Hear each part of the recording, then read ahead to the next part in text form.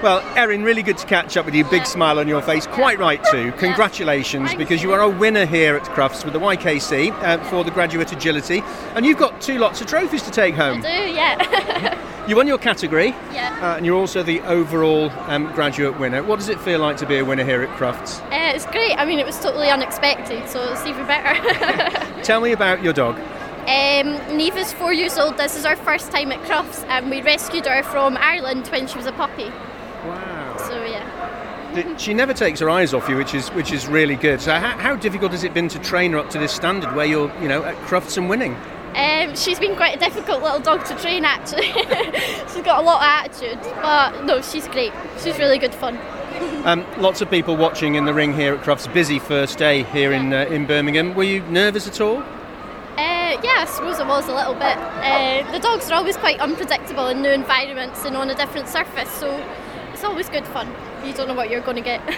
Agility doesn't just test the dog, it tests the owner as well, doesn't it? What is it that you like about the agility competitions? I just think, I don't know, it's always quite exciting. You never know what's going to happen.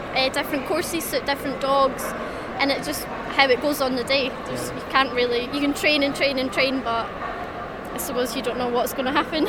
Today was your day, obviously. Was there a point during the round that you did where you thought, yep, we're on the money here? I don't know, you can never really tell. It can just go wrong within seconds, so I never tried to think too far ahead. But you always know once you're over the last jump that you're safe. Absolutely. And how many hours a week would you say that you train with the dog? I have no idea. Maybe 2 or 3 hours a week overall. Obviously we don't train a lot at one time, but yeah, they do quite a bit. I know some people spend hours and hours and hours training. It sounds like you've got a really good bond already. Yeah, I suppose you need it, yeah. You seem a little bit shell-shocked at coming to Crufts with the dog for the first time and winning. Celebrations tonight, I would think?